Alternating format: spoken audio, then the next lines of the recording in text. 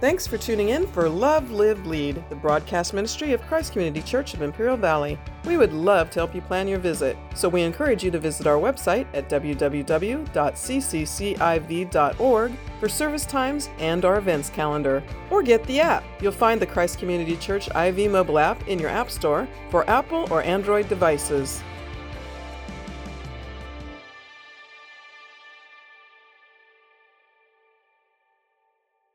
And he showed me a pure river of water of life, clear as crystal, proceeding from the throne of God and of the Lamb. In the middle of its street and on either side of the river was the tree of life, which bore 12 fruits, each tree yielding its fruit every month. The leaves of the tree were for the healing of the nations. And there shall be no more curse, but the throne of God and of the Lamb shall be in it, and his servants shall serve him. They shall see his face, and his name shall be on their foreheads. There shall be no more night there. They need no lamp, nor light of the sun, for the Lord God gives them light, and they shall reign forever and ever. Then he said to me, these words are faithful and true. And the Lord God of the holy prophets sent his angel to show his servants the things which must shortly take place. Behold, I am coming quickly. Blessed is he who keeps the words of the prophecy of this book.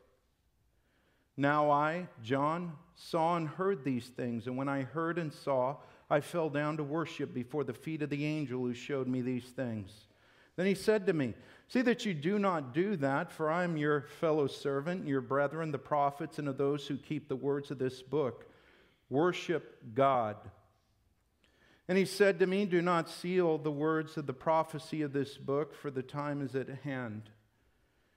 He who is unjust, let him be unjust still. He who is filthy, let him be filthy still. He who is righteous, let him be righteous still. He who is holy, let him be holy still. And behold, I am coming quickly, and my reward is with me, to give to every man or every one according to his work. I am the Alpha and the Omega, the beginning and the end, the first and the last. Blessed are those who do his commandments, that they may have the right to the tree of life and may enter through the gates into the city. But outside are the dogs and sorcerers and sexually immoral and murderers and idolaters and whoever loves and practices a lie. I, Jesus, have sent my angel to testify to you these things in the churches. I am the root and the offspring of David, the bright and morning star. And the Spirit and the bride say, come. And let him who hears come. And let him who thirsts come. Whoever desires, let him take the water of life freely. For I testify to everyone who hears the words of the prophecy of this book. If anyone adds to these things, God will add to him the plagues that are written in this book. And if anyone takes away from the words of the book of this prophecy, God shall take away his part from the book of life, from the holy city, and from the things which are written in this book. He who testifies to these things says, surely I am coming quickly. Amen. Even so, come, Lord Jesus. The grace of our Lord Jesus Christ be with you all. Amen. And that would be my prayer in verse 21, that the grace of our Lord would be with you all as we finish up this final chapter. Let's have a word of prayer. Lord, thank you. As we come this morning, I just ask that you would minister to each one of us as your word is unfolded, that the Holy Spirit would speak to each heart, and we would say at the same time, Holy Spirit, you are welcome here. We bless your holy name. We ask these things in the glorious name of our resurrected and living Savior, Jesus Christ. Amen. Well, we now come to the final chapter in the book of Revelation, but the final chapter is not really the end for God's people. In many ways, it is the beginning for God's people. As we see in the last week and this week in chapter 21 and 22, we see eternal life taking place. So really, it doesn't end for you and I. It doesn't end as the humanist would think, that when you die, you just fade away and you go back to the dust of the ground. That is far from true. We know that eternity is absolutely going to take place because God's Word declares it. Now, the book of Revelation, I just want to mention this, it was not meant to spur speculation. It was meant to inspire and spur obedience. It was written to 7 churches that were local at the time, Asia Minor, modern-day Turkey. We've been there. We've been to the sites there and seen to where these letters were originally written. But these words were not written just to those 7 churches that existed at one point in history. The words of this book apply to you and me today, where Jesus says in verse 16, I, Jesus, have sent my angel to testify to you these things in the churches, that you is plural. It's like Jesus turning from those 7 churches from one camera angle to another camera angle and speaking to you and me today.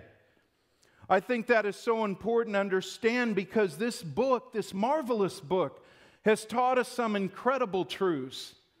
Truths like, really, don't put your confidence and trust in this world. This world is passing away, so why invest in a company that's going bankrupt? And so many Christians today are caught up in the things of the world. They're caught up in this and that, and they have very little time for the things of the Lord anymore. So the book of Revelation, when we see prophecy unfolding, should inspire us to deeper obedience to Him. That's why Jesus says in verse 7, behold, I am coming quickly. Blessed is he who keeps the words of the prophecy of this book. Very important. The book was written not to inspire speculation, but really to inspire obedience from you and I. Obedience from you and I. I also want to say that the book teaches us to not put our confidence in government. So many people today are trusting man-made institutions. They are trusting governments today. And Revelation teaches us that ultimately government is going to fail, all government.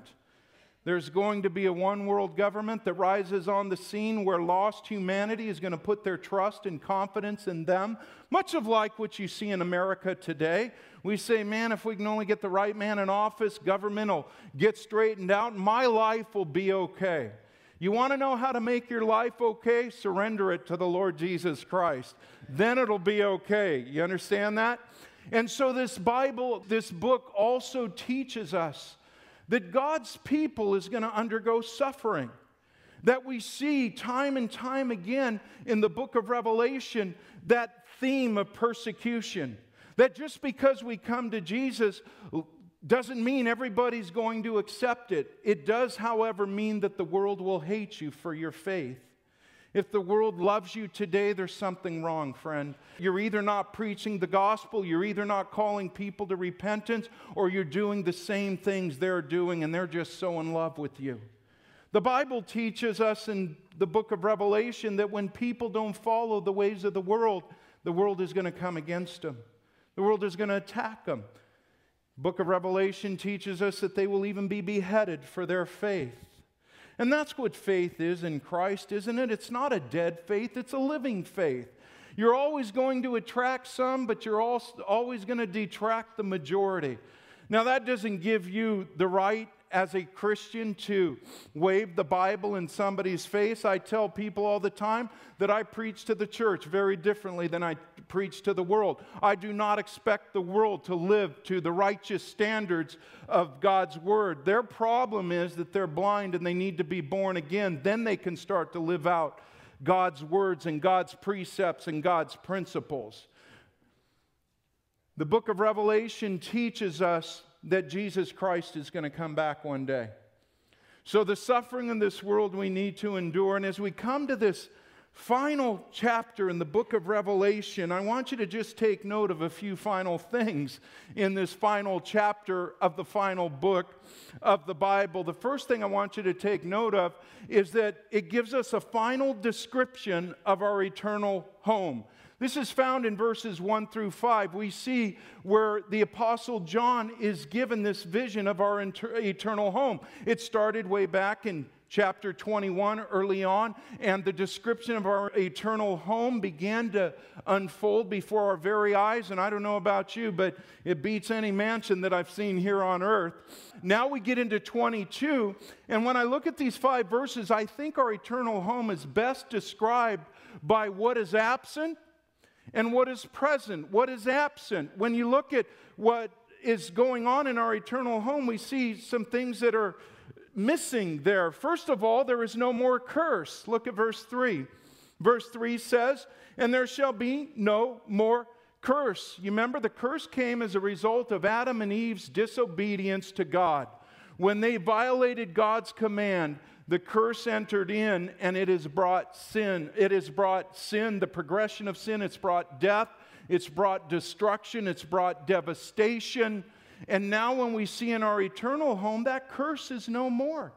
There is no more curse. We no longer have the family problems that we face today. We no longer have the sicknesses that we deal with today. Cancer is going to be a non-issue in our eternal home because the curse is going to be gone. Another thing that we see that is glaringly obvious, that is missing, is there is no more darkness there. Look at verse 5. "There shall be no night there." And that is speaking more than just nighttime, friend. In the Bible, darkness represented a number of things. Darkness represented the sinfulness of humanity. In John chapter 3, remember what the Lord said? Men don't come to the light because they love their deeds. They love darkness. They love darkness. They don't want to come out of that darkness because they're so entrenched in sin. Darkness also speaks of the trials and the tribulation that you and I face on this planet. There are dark times in our life. Some people have termed it the darkness of the soul. There's times where we wonder, God, are you even there? We read the book of Psalms and we see that the psalmist has gone through so many difficult times, and he writes under the inspiration of the Holy Spirit and out of the experience of his own life, the dark times. He's like, God, where are you? How long, Lord, before you avenge my enemies? And there's these dark things that we go through in this life, and that's the way they're described. There's seasons in our life. There's seasons in our life. There are dark times, and in heaven, our eternal home, the New Jerusalem, there will be no more of that. But notice, too, it's also described what is present. It is described by what is present. We have the river of life, verse 1.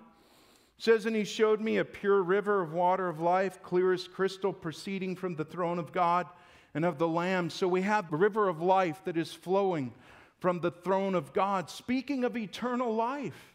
Speaking of eternal life, the other thing we see there that is amazing, to me anyway, because if you've ever read through the Bible, you're wondering, where is the tree of life that was in the beginning of the Bible? In verse 2, it says, "In the middle of its street and on either side of the river was the tree of life, which bore 12 fruits." So we see the tree of life once again. We saw it, Genesis chapter 2 and chapter 3, God puts the tree of life in creation when he formed the Garden of Eden. And then we also see that when Adam and Eve sinned and were separated from God, that judgment came, and part of that judgment was to cut them off from the tree of life. And as you read through the scriptures, as you read through the Bible, Genesis, Exodus, Leviticus, Numbers, Deuteronomy, Joshua, Judges, Ruth, on and on and on through the Old Testament, then getting into the New Testament, Matthew, Mark, Luke, John, you're starting to see, where is this tree of life again? Well, the tree of life doesn't show up again until Revelation. It shows up in chapter 3 in the book of Revelation. We see it here now. Once again, in chapter 22, we see that we now have access to the tree of life once again. Speaking of eternal life, Jesus promised it. He promised that all who would follow him would have eternal life. And now, this is a beautiful picture of what brought devastation in the garden, now the picture of beauty as we see in the new eternal home that the tree of life is now there. The leaves of the tree were for healing, it says. It says that it bore 12 fruits, and the leaves of the tree were for the healing of the nations. A lot of people can't make sense out of that because they're saying, wait a minute, I thought there was no more sickness in heaven. I thought there was no more death in heaven, and that is true. And it's not speaking of the word in that way. The word healing is the Greek word therapein, and it really speaks of health giving. There's no sickness, but there is this description of optimum health all the time. And that's why you see it listed there. So we see now that the river of life, we see the tree of life, speaking of eternal life for God's people. But the other thing that I love about this description is that we also experience the presence of God like never before. We experience, look at verse 3. This excites me. And there shall be no more curse, but the throne of God and of the Lamb shall be in it, and his servants shall serve him. The centerpiece of our eternal home is going to be the throne of God. The throne of God. The righteous rulership of God who loves us. We're going to experience the highest intimacy with him. Look at verse 4. They shall see his face. They shall see his face. They shall see his face. Do you know that the Bible tells us that anyone who looks on the face of God will die? Because in your unglorified body, you cannot possibly see the face of God and live because of the glory. You melt like the wicked witch of the east that had water poured on her. And so in the eternal home, though, we now have this face-to-face with God. And this is one of the marvelous things and promises that you and I see as believers, the one that we've served, the one that we've walked with, the one that we've suffered persecution with and suffering of this world, the one that we shared about with others. We now see face to face. That intimacy that is so lacking in today's world of social media. How many friends do you have on Facebook? It's like 4,000. 4,000 friends. Why do they call them friends? How can you possibly know 4,000 people? And then the text messages and the emails and this distancing of these intimate relationships that even with our own children, I may as well just send my son a text. You know, and yet we look forward to this sitting down, this face-to-face, this intimacy with God. And you know what he really thinks about you? You are his prized possession. Look what he goes on to say. They shall see him face to face, and his name shall be on their foreheads. It's like God puts his stamp on you. You belong to me. You belong to me. That's amazing because in the book of Revelation, those who were anti-God, those that were antagonistic towards God, they went ahead and they received the mark of the beast. And some of them got them on their foreheads or their hands. And they received this mark of the beast showing they belong to that.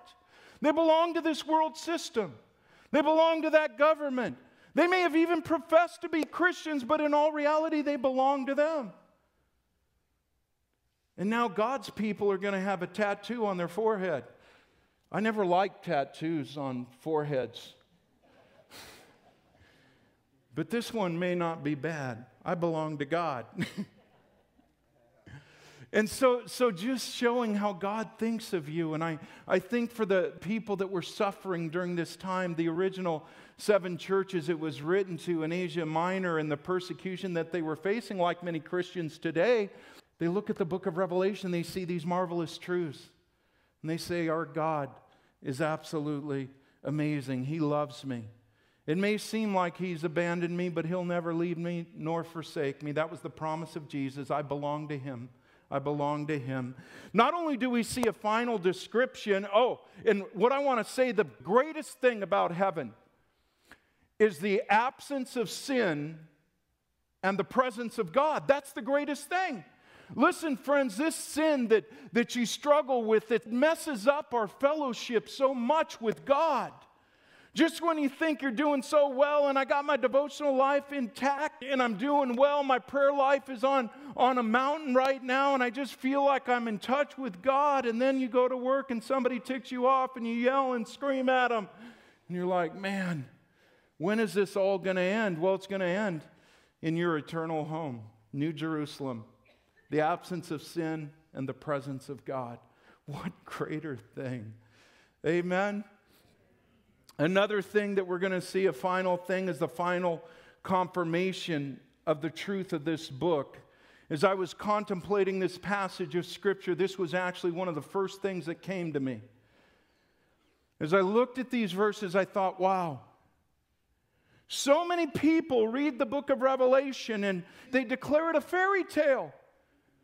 And the book begins with the vision of the resurrected Christ, this glorious vision of Christ. It goes on in chapters 2 and 3, and it talks about the churches and their need for correction that speaks to us today. Then we see John in chapter 4 caught up to heaven, and there he is at the throne of God, seeing thunders and lightnings come forth in this majestic vision of the throne of God. And then in chapter 5, he sees the lamb that was just slain, and there he is around the throne. And he's the one who is worthy to take the deed, the title deed, the scroll out of the Father's hand. And we see the redeemed just worshiping God, and then the tribulation period starts in chapter 6, where God is going to unleash his judgment on a God-hating, Christ-rejecting world. And we see judgment after judgment, and it intensifies and intensifies and intensifies, and the world gets worse and worse and worse. Doesn't get any better. And then we see in chapter 19, after the fall of the world system, and after the collapse of the one world government, we see Jesus coming back as the conquering king in chapter 19 with all the saints. We see 1,000-year reign that Jesus is going to have here on earth. And then we see the final judgment of the unrighteous, the wicked, the great white throne judgment, where men and women will stand before God at that great white throne, and God's going to open up books, and he's going to indict each and every individual that has rejected Christ. And then it is eternal judgment. Condemnation, where the false prophet, the beast, the Antichrist, Satan is tossed in. And people say, wow, I just don't buy it. I don't believe it. And many scholars today are now doubting the authenticity of this book. They're doubting that Revelation has any purpose and meaning for the church today. They say, who can understand it? Who can possibly read this, all the symbols and all the terminology, and who can make sense of it? And if you've been with us since day one, you know it isn't that hard to understand. They'll do anything to deny this book. And they don't see the truth in the book, and yet here are 3 witnesses I'm going to give you. I want you to see the witnesses here. First, you've got the angel of the Lord. Look at verse 6. Then he said to me, these words are faithful and true, the angel. And the Lord God of the holy prophets sent his angel to show his servants the things which must shortly take place. Those words, faithful and true, were used of Jesus himself in chapter 19. He is faithful and true, and now it is used of the entire book. The entire book of Revelation is faithful and true, and it is an angel that is giving us these words. These words are important. This is how we as humans communicate. We communicate by words. The only reason why you can understand the book of Revelation is because we're reading God's word.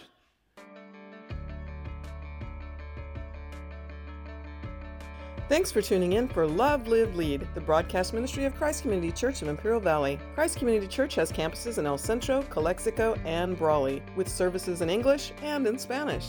Your kids are going to love our kids' church. Plus, we have a lively youth ministry and young adults group. You're welcome to call the church office at 760-337-9400 with your questions, or leave us a message on the Christ Community Church IV mobile app, the ccciv.org website, or direct message us on social media. We are really looking forward to meeting you. So again, the website is www.cccIV.org or call 760-337-9400 so we can plan your visit.